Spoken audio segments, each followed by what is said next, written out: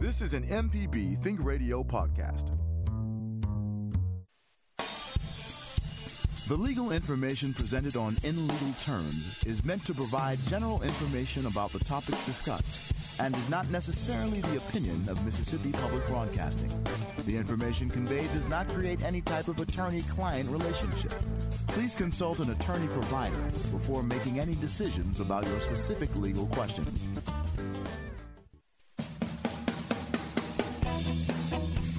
Welcome to In Legal Terms from MPB Think Radio, the show all about you and your rights. Our host is Professor Richard Gershon of the University of Mississippi School of Law. I'm Liz Gill. Hello, Professor Gershon. Good morning, Liz. Hope you're having a good day. And, today we're excited. We're going to be welcoming back Attorney Terry Little to talk about property law, because that's always a hot topic and one that people are interested in. And Mr. Little, would you please remind us about your background? Sure. And first of all, Richard, Liz, thank you all for having me on. I always appreciate the opportunity to come on. I have been doing primarily real estate closings since 2012. Previously, I worked for an insurance defense firm in Oxford, Mississippi, and we would handle, all sorts of insurance matters on the defense side, be it premises liability, car wrecks, things like that. But since 2012, I've primarily been focusing on the real estate side of the law.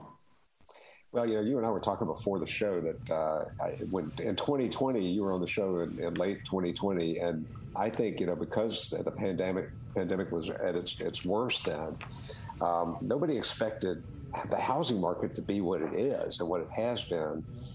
And so your practice has been really busy with real estate closings. Can you talk a little bit about exactly what is a real estate closing? Yeah, sure. A real estate closing is primarily when two parties come together, form a contract to sell and purchase real property. And what we do is we usually receive the contract, do a title search on the property. If there's a lender involved, we get with the lender and make sure that we get everything that the lender needs to be able to issue the loan. And then we facilitate the transfer of funds between the parties, make sure that title is clean whenever we give it to the buyer, and disperse funds to anybody that needs to be paid off at the time of closing. And the interesting point back to about how we got real busy, and this is a national phenomenon, people have discovered that during the pandemic they could work from just about anywhere in the U.S. since a lot of things were being done with telecommunications, internet, things like that. So there's been a lot of focus on maybe even getting a bigger house, having more room in case you were actually working from your house for an extended period of time. And that kind of started the boom, I would say. Yeah, it's been so fascinating. I think probably, I certainly thought it would be, hard to sell a house during that time, but, that has not been the case. So in Mississippi, does real estate closing require someone to use a real estate or an attorney to help with the closing? So two parties on their own could actually come together, draw up their own contract, exchange funds, exchange deeds for the property. They could do that without the use of attorney. Practically, I would say that almost never happens unless maybe it's just between family members. But in the context of you needing to have any sort of a lender involved, borrowing money, you would have to have an attorney involved. The attorney is the only one that can write the title insurance that the lender requires. And we usually also offer an owner's title policy for the buyer to make sure that they are secure in the title to their property whenever they take it and don't have any issues later on. So in that aspect of it, you would have to have an attorney. We also prepare a settlement statement. We also have certain disclosure requirements we have to make to the IRS regarding seller proceeds and report those via 1099-S to the IRS. If you don't mind, Terry, would you mind just talk a little bit about what is clear title? What does that even mean? People hear that term, and how does a lawyer help find that the title is in fact clear? Yeah, clear title, and the contracts usually say marketable title, and so a marketable title or clear title is basically one that's passed free of any liens that are attached to the property and any claims that are attached to the property. you could have people that have a potential adverse claim to the property, and then also you could have a various number of liens that are attached to the property, and those would affect the marketability of the property or whether the title was clear or not. And so mortgages are lien on property. Judgments against a person who owns real property is a potential lien on the property. Whenever we do our title search, we discover, whether there are any mortgages outstanding that need to be paid, whether there are any judgments against a person that have attached to the property, any other liens, maybe like an HOA lien that's attached to the property.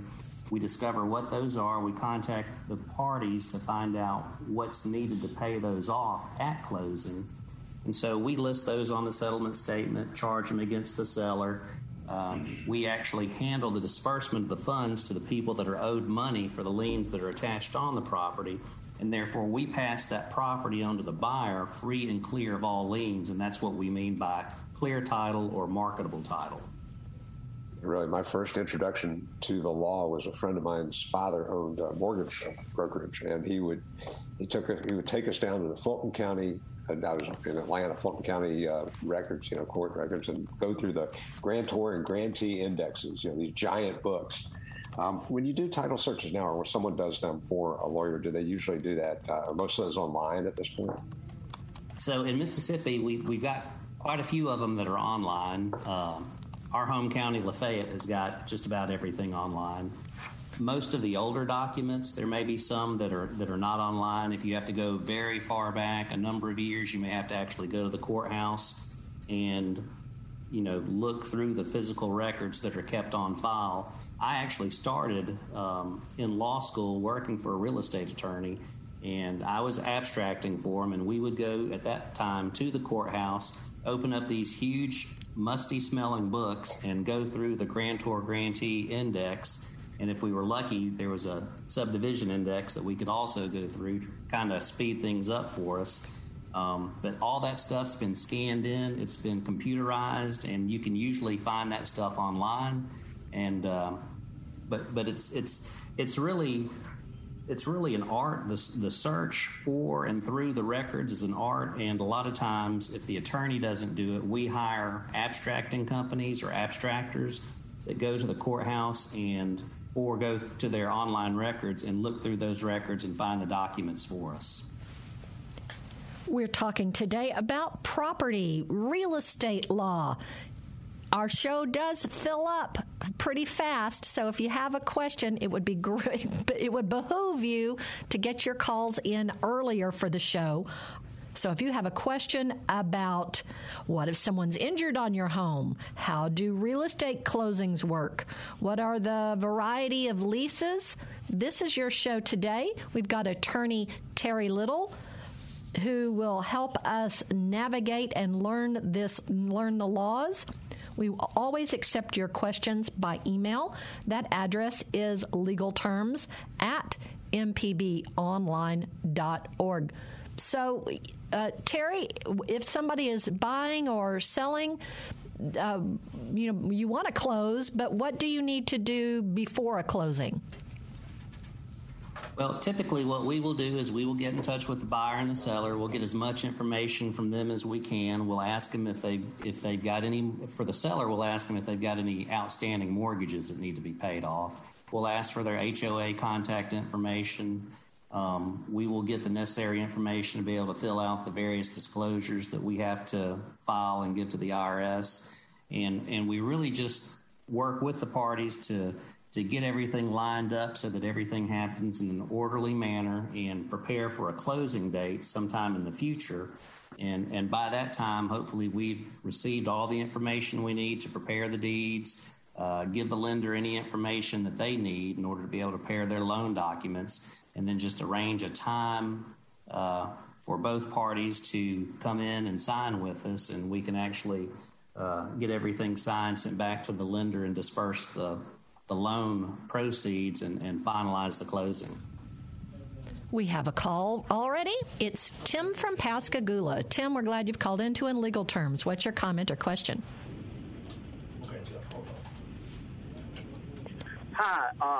I was asking if I'm a purchaser, I'm a buyer, and I'm paying you to do a title abstract to guarantee me that I'm receiving a title free and clear, and you're doing title insurance for the lien holder, what is the purpose or the need for me to purchase a owner's title insurance policy? Sure, that's a great question. And so there are two types of title insurance policies.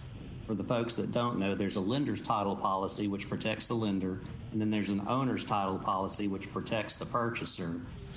The reason that we offer the owner's title policies is these are insured by someone other than the attorney. We work with the underwriter to write the policies on their behalf, but the owner's policy is good usually for as long as you or your heirs own the property, and protects you against any issue related to title that's not accepted out of the commitment or the final policy in the event that anything happens later down the line. And so the natural question is, well, I paid you for a title search and you prepared a certificate of title for me. Why isn't that enough?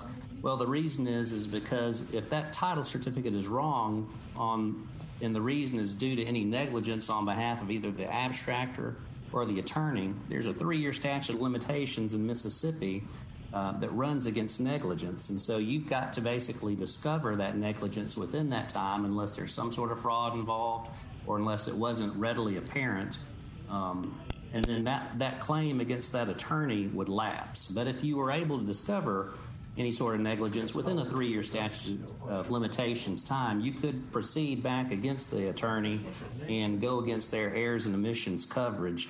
Same thing for the abstractor. But once those 3 years have run, our insurance, our E&O carrier will say that your claim has run against the statute of limitations, and they won't pay anything unless they're legally required to do it. And so that's a good reason to get owner's title insurance, because the insurance company underwriting that will insure it for as long as you or your heirs own the property.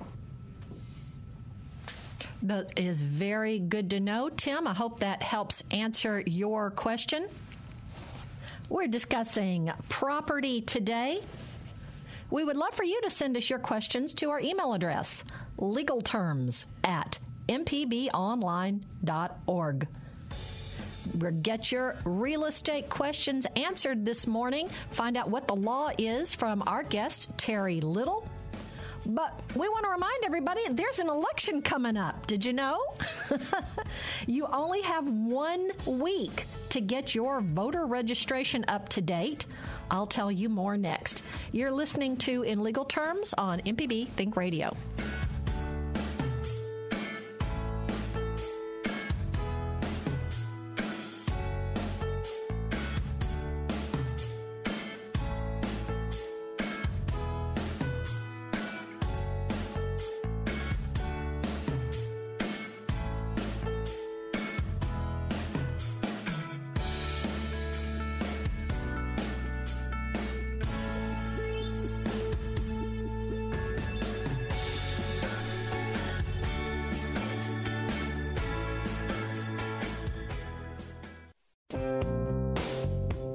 Drive a vehicle? Then you'll find AutoCorrect helpful, especially on Coach Charlie's Tip of the Week. Listen to our podcast with me, Coach Charlie Melton, on any podcasting platform or on the MPB Public Media app.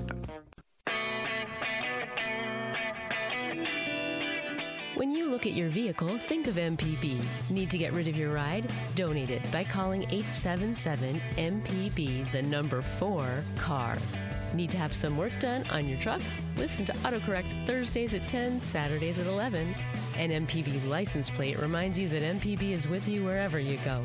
Go to your county office and ask for an MPB car tag. MPB and cars, better together. This is In Legal Terms. Not everyone has a chance to listen to our show live. If you've missed any of our program, you can listen to the whole show from our website, inlegalterms.mpbonline.org. Our host is Professor Richard Gershon from the University of Mississippi School of Law. I'm Liz Gill. This week, The circuit clerk's offices may remain open from 8 a.m. to 7 p.m., including the noon hour for voter registration. And Saturday, May 7th, the circuit clerk offices must remain open from 8 a.m. until noon for voter registration. Monday, May 9th, is the voter registration deadline at 5 p.m. Applicants who register in person at the circuit or municipal clerk's office today or mail in those applications postmarked no later than May 9th will be eligible to vote in the June 7th election. We have two different things going on. It's primary day for our U.S. congressional representatives, which are Trent Kelly, Benny Thompson, Michael Guest, and Stephen Palazzo. Those are the incumbents, and if they face any primary contenders, primary, what do you call it, competition, that's when there will be the primary will be on June 7th from 7 a.m. to 7 p.m. But if you live in Bolivar, Humphrey, Sharkey, or Washington County, you have a Mississippi Levy Commissioners General Election. That's on June 7th. This morning we're talking about property with our guest, Attorney Terry Little. And Professor Gershon, we have some very, very smart listeners because we had 4 people call in when I warned everybody that if you don't get your calls in early, you will not get a chance to ask your property law questions from our guest, Attorney Terry Little. So let's go first to Jeff from Mobile. Jeff, we're glad you've hung on. What's your comment or question for our property attorney? Yeah, I'd like to see if Terry could speak to boundary surveys and how they relate to title insurance, especially when you end up with a meets and bounds type legal description. Sure. And so a boundary survey is basically a survey prepared by a surveyor, and they are usually meets and bounds descriptions, which is basically just a direction, a compass direction, and then a distance in usually feet. And so this describes the outline of the property, and that's what we call a boundary survey or boundary description. And so title insurance typically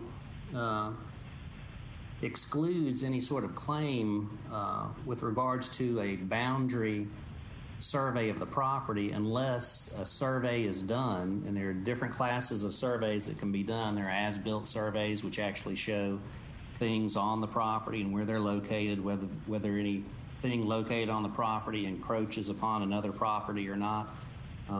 Then you can remove the boundary exception to the title policy.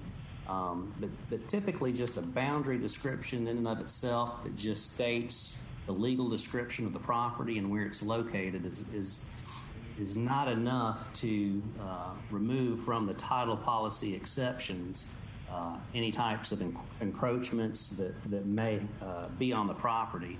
And that could be anything from structures, it could be things that are located under the ground, it could be utilities, different things like that. But we do deal with boundary surveys, and we do deal with people or entities asking for those survey exceptions to be removed from the title policy. And we do that by getting an as-built survey. Jeff, did that help you out? Yes, it did. Thank you. Thanks for calling in. Let's move on to Sue in Beaumont now. Sue, thanks for calling in to In Legal Terms. We're talking real estate and property with our guest, Terry Little. What's your comment or question? Mazel tov. Okay, I have a question. I have a little house and 2 acres of land, and I made out a will and left it all to my daughter, what I have, because she's the one that comes over and takes care of me a little bit, So, but I have another daughter in Texas, and I said, when I die, if you sell this place, make sure that you split everything with the other daughter, But I didn't mention her in the will, so now that she's married, will her husband will he have more power or more rights to inherit everything or to get everything than my other daughter would? I mean, will he take precedent over mother-daughter? Which daughter is married? The one that you left the property to? Yes, she just got married. Okay. And do you own the property by yourself without anybody else on the deed? Yes, I do. Okay. And so is this property located in Mississippi? Yes, it is. Okay. So in Mississippi, if you own property and you die with a will, in order to transfer that property legally, the will would have to be probated. When you go through the probate process, someone's going to file a petition to probate the will. The will is going to be attached to the petition. You got to give notice to creditors for them to file claims against it. But ultimately, the court's going to transfer the property to the person that you have listed as the devisee under the will, and that's going to be your daughter, and she is married. So your daughter is going to be the one to take title to the property, and she will be the sole owner pursuant to that will. The husband won't have any claim to the property, but in the event something happens to your daughter, then that property is going to pass through either her will, or if she doesn't have a will, the intestate laws of Mississippi. And at that point, you can't really control where the property goes. So if you want the property to go to both daughters, it would probably be, if it were me, I would probably revise my will to state that each one was going to take a 50% share in the property. Okay. Well, I sure do. Thank you. Thank you, Yes, Sue. ma'am. We're glad you've called in. We still have a lot of phone calls to get to. Let's go to Mac in Jackson. Mac, thanks for calling into In Legal Terms today. It's real estate property law with our guest attorney, Terry Little. What's your comment or question? Yes, my question goes to a survey. A neighboring property recently surveyed their property, and there's a little bit of encroachment on my side of the fence, a little bit of encroachment on their side of the fence. I asked him about it, and he said, yeah, he surveyed it, but he never filed it in the courthouse. And if it's never filed in the courthouse, if he ever pursued some sort of, and excuse my ignorance here, adverse possession of my portion of the property, if it's not filed in the courthouse, can he do that, or what would he have to do to take those actions, and how would I be aware of it? I'll take my answer offline. Sure, yeah. And so it's really not uncommon to have maybe a fence built along a property line and it be slightly over on one person's property and not exactly on the property line.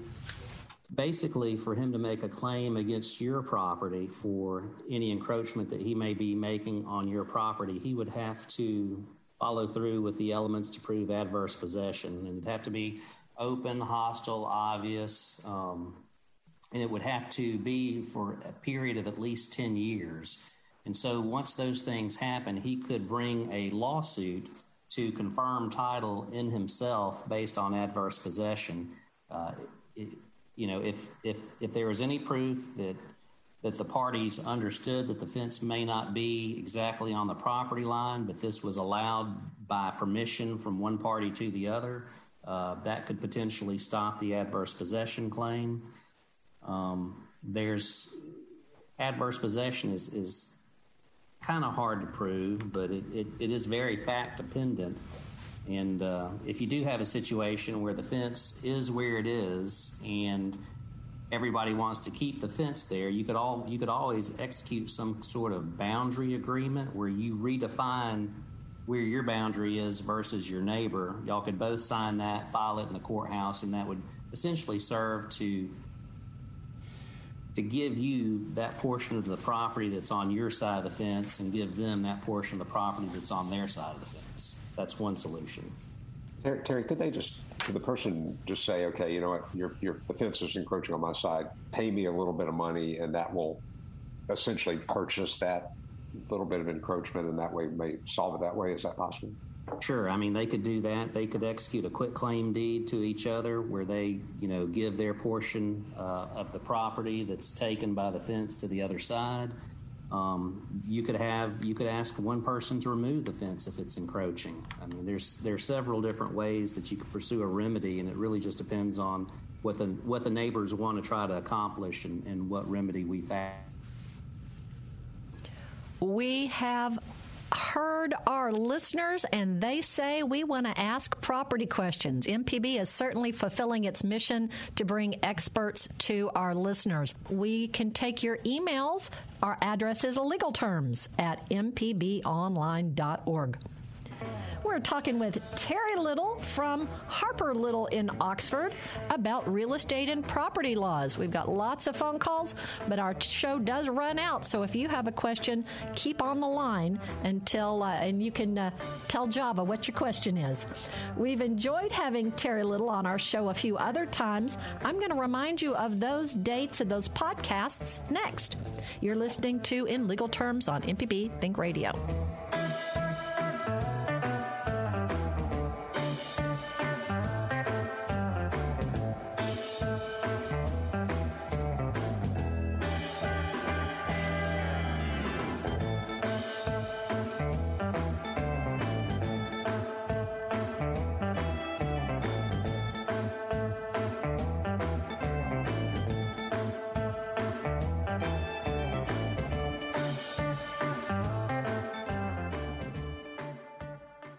Deep South Dining is the show all about the culture of Southern flavor, from fried chicken and collard greens to shrimp and grits and a glass of sweet tea. Subscribe now to the podcast using any podcast app or download our MPB Public Media app. You're listening to In Legal Terms on MPB Think Radio. Professor Richard Gershon is our expert host. I'm Liz Gill. We do hope you'll subscribe to our podcast or find the MPB Think Radio recordings on the website mpbonline.org/radio. This morning we're talking about property with our guest, Terry Little, who has been on our show answering your questions on a couple other times. One was June 15th of 2021, and another was November 17th of 2020. I'll have links to those podcasts on this podcast's information. So now we're talking about real estate, and we have the phone calls. Let's go to Loosedale and speak with Jamie. Jamie, thank you so much for hanging on. What's your comment or question for our property expert? Hey, good morning. Over the past several years, I've collected some properties with tax deed and just trying to see if it's worth go ahead and getting clear title, clear deeds to them, no mortgages, no finance, it's been paid out with cash. Just kind of get an idea on tax deeds and what I should do further on if they're worth going through the process of getting clear titles. Sure, that's a great question, and it's funny because we have a real property listserv that the attorneys are members of, and there's been some discussion about tax sales on it, and my underwriter had made a comment regarding a Supreme Court case that said that anybody taking a tax title has perfect title in the property. And he made the comment that nothing could be further from the truth, and that's because the title underwriters don't consider it marketable title because there are certain statutory provisions that must be followed in order to have the tax title confirmed, and almost invariably, the clerks that are the ones that are doing the tax sale fail to follow or at least to keep a record of those required procedures in order to prove that the tax sale occurred lawfully.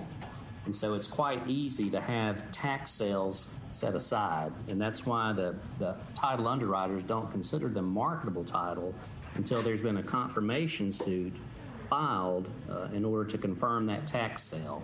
And then once you file a tax confirmation suit, generally you put on proof that that notice was given to the owner, that notice was given to any lender or lien holder on the property. They have to have an opportunity to appear and defend against the tax confirmation suit. And if they do show up, and if there is any sort of defense, you then go back and look to see if there's records kept by the chancery clerks on whether proper statutory procedures were followed, and they almost, I would say they seldom have those things. So the easiest way to get a tax confirmation suit filed and then have a favorable outcome is to have the other parties not show up and basically a default's taken. So there are tax confirmation suits that are filed, and you end up getting an order placing good marketable title in the tax purchaser. And at that point, then you got marketable title. You can sell it. The title underwriters will write title insurance on it. And, whether it's worth it to you or not to do that just depends on how easy or difficult it's going to be to actually prove that the various statutory procedures were followed by the Chancery Clerk and proper notice was given to all the parties in order to confirm that tax sale. And that's just on a case-by-case basis, and you just have to look at everything in order to make a determination on that. I understand. So if it's just something that you're not going to really be selling, would you advise to kind of hold off or for, a number of years and see if anyone comes forward or do it immediately, or what time frame, what would be the best? Yeah, frequently what we see with people that have purchased at tax sales and have actually obtained a tax deed is that they are usually willing to quitclaim their interest back to the original owner, provided that some amount of consideration is paid, because the tax sale is essentially a lien against the property owner who had the property sold out from underneath them. And because of the difficulty in getting the tax confirmation confirmed, frequently these parties that do buy at tax sales are really just buying for the interest that's provided through the tax sale. And so they're more than happy usually to sell their interest back to the current owner, provided that they get paid proper consideration for their interest in the tax deed. Right. Understand. Right. I kind of do my homework on things and look, and in most cases there's no heirs. It's been the owner's death. Something like that. So I was just curious what I try to do the homework and see exactly what the circumstances are. Yeah, if there was a high likelihood of no one appearing to contest the tax confirmation suit, in my mind, I would probably file the tax confirmation suit and take a chance that I could actually get a good valid order giving me marketable title if I wanted to own the property. Okay, all righty. Thanks for your time. Yes, sir. Thank you for calling in, Jamie from Loosedale. Let's now go to Chuck from Biloxi. Chuck, we're glad you've called in to In Legal Terms. It's Real Estate Day with our guest attorney, Terry Little. Hi, Terry. The last gentleman stole my thunder. I had tax confirmation suit questions. Possibly, if I could go into them a little deeper, I'm contemplating purchasing that from a tax sale property from a company that does that. And do I understand it correctly? They are selling me, if I understand it, they are buying the year prior to the third year, and I have to pay the 2 prior years' taxes, and then I have to do a tax confirmation suit. Is that the format? Well, so they've already so they had paid the taxes that were outstanding previously that were past due, and after 2 years have passed, they have asked the Chancery Clerk to issue either a clerk's conveyance or a tax deed, and the clerk actually issues them the tax deed. What you're buying is you're buying the clerk's conveyance or the tax deed, and going back to what I previously said, the Supreme Court said that's not clear title, but perfect title. But in reality, it's not, because it's so easy to set aside the tax sale.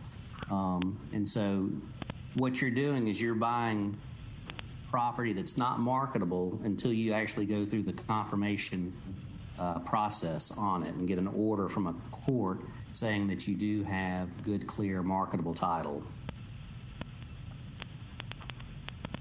Chuck, does that help you with your answer? Yeah, that's interesting. And what is entailed with a tax confirmation give me a rough idea of the legal cost, just rough framework and what's entailed. Well, I mean, it's hard to say how much something like that would cost. You just have to check with your local market and see what the attorneys are quoting on that. It's, we'd have to do, typically what we do is we meet with the client, get all the information, get the tax deed. We'll do a search on the property itself. We'll try to look back through and see if we can determine what sort of notice was given to the owner and any lien holders on the property. File the suit, and like I had said previously, the best way to win that is not have anybody on the other side show up. If somebody else does show up on the other side, then the burden is kind of on you to actually show that the chancery clerk followed the statutory procedure. So it really is a case-by-case basis, and there are some chancery clerks out there that probably do a better job of following the statute and keeping documentation of that versus others. Thank you, Chuck, for calling in. We're glad we were able to be of assistance to you. Let's now go to New Albany and speak with Katie. Katie, we're glad you've called in on our property show for In Legal Terms with attorney Terry Little. Katie, what's your comment or question? Hi. I just purchased a home in New Albany. We were scheduled to close on December 22nd, and I received a call saying we may not be able to close. We have not gotten the payoff on the previous mortgage. So we did not close, and we did not close until January 3rd because the law office closed for the holidays. This resulted in my not being able to file for homestead exemption, which is going to cost me $2,000 more. Is there any recourse for the failure of the parties to get the payoff? Well, I guess that depends on whether or not there was a breach of the contract that you had with them for the sale. Did the contract have a closing date on it? For the purchase? Yes, ma'am. For my purchase, yes, it had a closing date. Okay, and was that closing date? What was the closing date? December 22nd. I'm sorry. And did y'all file or did y'all sign an addendum extending the closing date to another date? No, they just called me and said we may not be able to close because we don't have the payoff on the mortgage. And I received a call early the morning of the 22nd saying we were not able to get the payoff. So then it was changed until January 3rd. Were there realtors involved? Yes. Well, typically what we would do if the parties can't make the closing date in a contract, we ask the realtors to execute an addendum with both parties, extending the closing date to at least far enough out in the future that we think we can close it. That would basically extend the time for the performance by the seller to obtain the payoff in order to close. You would basically be acquiescing to a later closing date, because of something unforeseen, maybe like being able to get the payoff in a timely manner. And then in that case, there's really no remedy that you would have for not being able to file for homestead until the following year. I can't tell you why there wasn't an addendum done in your case in which they extended the contract, but we would have asked for an addendum to be done and only closed after that addendum was signed, extending the contract date. In our case, you wouldn't have a remedy. In your particular case, I would say ultimately you probably acquiesce to the later closing date by going ahead and closing versus pursuing a breach of contract. Yes, so it's regrettable. It's basic real estate 101, and it just fell through the cracks, and I pay the price. Thank you so much. I appreciate your response to this. Thank you, Katie. We're glad that you've called in. And I guess that's another reason where you have to weigh if you're going to seek a remedy in court versus what it would cost you anyway.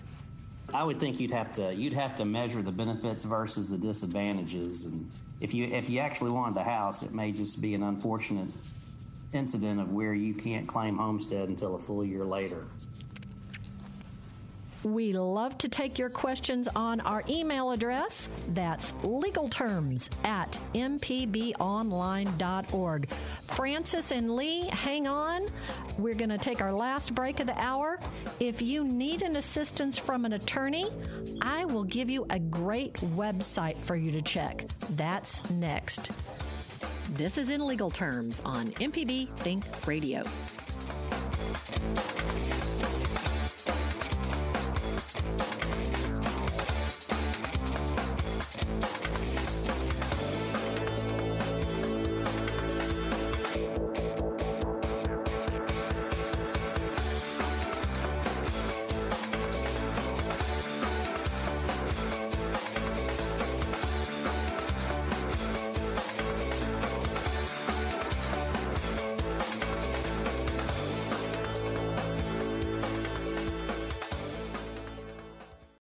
Hi, I'm Walt Grayson. You can now listen to the wild, weird, and wonderful stories of Mississippi with Mile Marker. Some of the big names that travel up and down the highways, obviously Elvis and Johnny Cash, and you had Jerry Lee Lewis, Carl Perkins. Join me as we hit the roads of Mississippi on Mile Marker. Johnny Cash suggested that Carl write a song called Blue Suede Shoes. That was all kind of created there in Amory. You can listen by going to mpbonline.org/radio or by using your favorite podcasting app.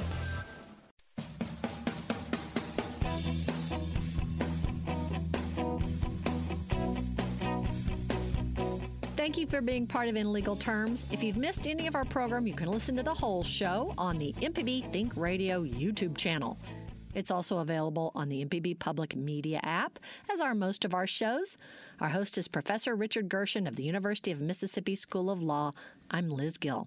We're talking with Terry Little from Harper Little in Oxford and taking your questions about real estate. Let's go to Francis in Natchez. Francis, thanks for hanging on. Can I have what's your comment or question for our guest, attorney Terry Little? Okay, thanks for having me on. My question is, what are Mississippi views on mineral rights? And if land, you got ancestors on it, and, how far, and how would you go about proving that the owners of the property have the mineral right? Right. That's a great question. So mineral rights can be severed from the surface land, first of all, and can be conveyed separately. So you can have a separate surface owner versus a separate mineral owner who owns the minerals under the ground. This is typically done with an oil and gas lease. It could also be done with other minerals or gravel or rocks that can be sold out from underneath the land. I'm thinking about oil. Yeah. So typically what happens is whenever there's a company and they are collecting leases, they basically put together a unit, an oil and gas unit, and they go to the oil and gas board, get the unit approved. They may then drill a well. They have previously done the title work to try to determine who all owns the mineral rights to the property that they're putting in the unit. And they'll send out landmen to those people and try to obtain leases from them. If they can't get a lease from them, then they may incorporate them into a working interest and charge them a percentage of the costs of the well and the maintenance of the well. But at some point, the unit gets approved. If the well's productive and any money's being made over and above the expenses, the leaseholders, the people that have given the leases to the oil and gas company will receive royalties. Okay.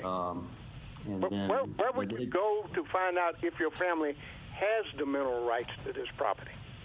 Right. All those records are kept where the land records are, and so you would have to have an oil and gas mineral search done, and those are typically a lot more expensive than just typical land surface search, which is what we do for a typical real estate closing, because you are going back very, very far back in the land records, bringing everything forward, and you're actually having to do, a landman does a lot of footwork on the ground trying to trace down descendants of people, just trying to find everyone that could potentially be an owner in the mineral interest. So it's an involved process. I had the unfortunate pleasure of being an oil and gas title attorney for about 3 years out of law school, and we would receive books upon books of abstracts and go through and basically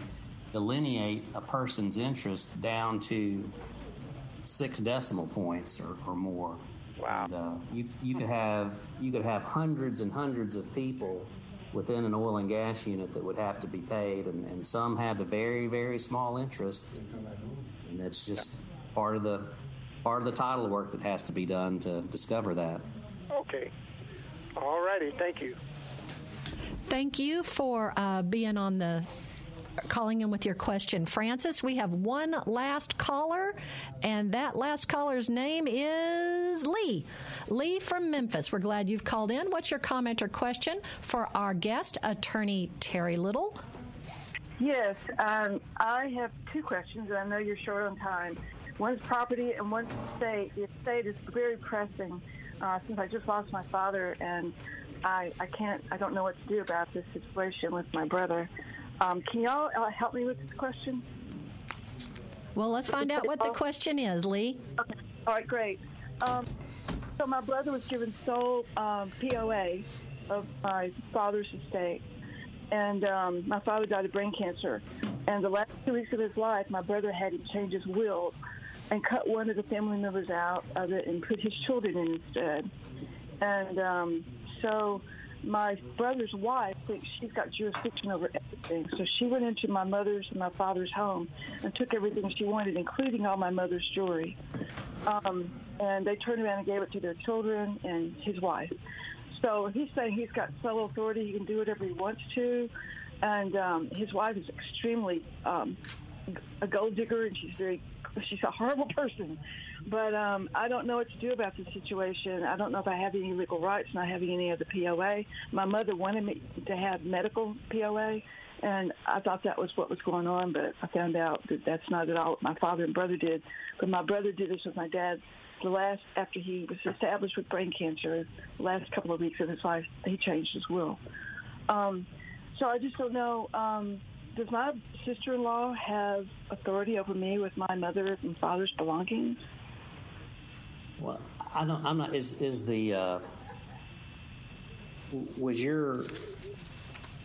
Where did she reside, or where did your father reside? I guess is the first question. They both reside in Memphis, Tennessee.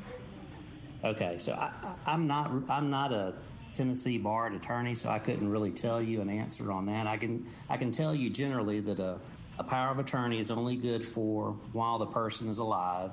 There's a durable general power of attorney, which gives the attorney, in fact, is what we call them. It gives them, quite a wide bit of latitude in what they can do in exercising the business of the person that's given the power of attorney. However, the breadth of that is not infinite. There's certain things that they can't do, and so if they're self-dealing, if they have a confidential relationship with the person that they have the power of attorney from, that could all be challenged in court, probably even in Tennessee, to try to point out that there have been some inequities that have happened and some self-dealing, and basically perhaps some advantages taken on behalf of one family member against another family member. So I would probably reach out to a Tennessee barred attorney with your question and see if, once you gave them specific facts, if there's anything that they could help you with. What was your second question, Lee? It was my next door neighbor. He just recently moved in, and the previous owner had put in an 8-foot fence all the way around his property because of crime in the neighborhood. And this guy came over, and his bedroom window, which is really large, looks right down into my backyard on my deck. And he put down the 8-foot fence just on that side. It looks directly down into my deck, he can see everything I do in the backyard. But he left his 8-foot fence up on the other 3 sides. He just took it down on my side, which is unnerving to me every time I'm out there. I see him in the window. It's just like, what? I thought that was both of our fence. It's on the property line. I thought it belonged to both of the residents in these homes. But apparently, I guess it didn't, because he took it down. I came home and it was gone. And he didn't tell me anything about this. So I'm thinking about getting another fence company and just putting up my own 8-foot fence on this side. I don't know if I have any rights with all of this. Lee, Terry, you have 1 minute to give Lee, tell Lee what the law might be on as regards to the fence. Yeah, again, if this is this Mississippi property or Tennessee property? I'm calling you from Memphis, Tennessee. Okay, so I'm not exactly sure what the Tennessee law is with regard to border fences and who owns what, but I would think you could certainly install a fence on your property line back up to the 8-foot height if you wanted to, as long as you didn't, as long as you complied with any sorts of offsets that might apply to that property. Richard, did you have something that you wanted to say with regard to the estate question? I was just going to say she might also talk to an attorney about contesting the will too, which is separate from the power of attorney, and that would be something that I think she might be able to do too, because there might be undue influence there in terms of what her brother did at the end of her father's life. And we're sorry she's going through that. Sorry about that, Lee. But we're so glad that Lee and our other callers were able to take advantage of Mississippi Public Broadcasting. If we can't answer everyone's questions, we do not provide legal advice. But if you do need a lawyer, the Mississippi Bar's website is msbar.org. They have a lawyer directory there under for the public, there are a list of resources for pro bono assistance. And pro bono, that means free. Thank you so much, Terry Little, for being our guest today on In Legal Terms. You were fantastic. Thank you. Thank you all for having me. That's going to wrap us up for In Legal Terms. We hope you can listen to our podcasts. Thank you, Java Chapman. Thank you, Jay White, for being on our show. For Professor Richard Gershon, who hosts from the University of Mississippi's School of Law, I'm Liz Gill.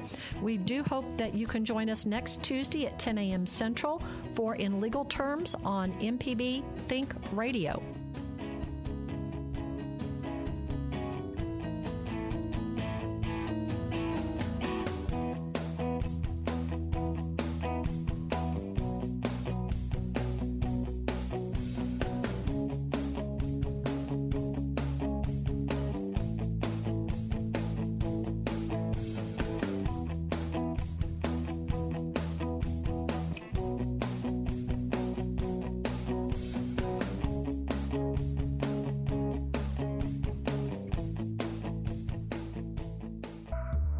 This is an MPB Think Radio podcast.